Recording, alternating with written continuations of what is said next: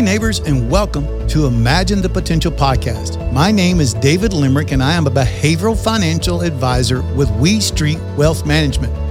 Your financial plan is yours to write. Imagine the potential if you had the tools to create it. No matter what chapter you are in, we want to provide you with the tools you need to write your financial story. Last week on our podcast, we discussed different values and how you may identify different values that affect your relationships and your personal influence. Today, I'd like to talk about a group of values as they relate to our future and our purpose. Even our money needs to have a purpose. As we have purposes in our life, our money should help us with those purposes. So future-driven values include things like change, education, adventure, health, creativity, even excitement and happiness. Now, all of these values, they sound very broad, and they are for a reason. Because when you value these things, you never stop chasing them. When we value change, it is likely that you will speak up about issues that are important to you. Whether that's volunteering your time, participating at a school board, or a development committee at work, enacting change is very important to you. Now, what if adventure is something you value? You can find adventure in many places, but it's up to you to decide that your adventure is worth planning for financially. According to Bankgreat.com, the average two-person vacation today costs more than $3,000.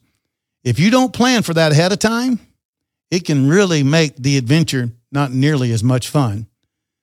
Now, health is a value that I always hope people keep in mind. This isn't just your everyday well-being. When it comes to financial planning, it is about long-term health and long-term care. If you'd like to hear more about this, check out our second podcast episode called How Valuable is Wealth and Independence? If creativity is something you value, you likely have hobbies that may benefit from a budget. And estimating how much you are willing to spend on that hobby is something that should be very important to you because it can help you feel very confident that you're going to be able to do your hobby and not get yourself in a financial hole. If excitement and happiness are values that are important to you, consider writing down the top ways that excitement and happiness brings you that feeling. It's likely connected to another value like family, adventure, health, service, or leadership. By identifying some of the specifics behind why you value the excitement and happiness, you can focus on that value in a way that means the most to you. Now, purpose-driven values may often connect to another value that you hold. These can include spirituality, religion, philanthropy, service, helping others, and even working with the environment.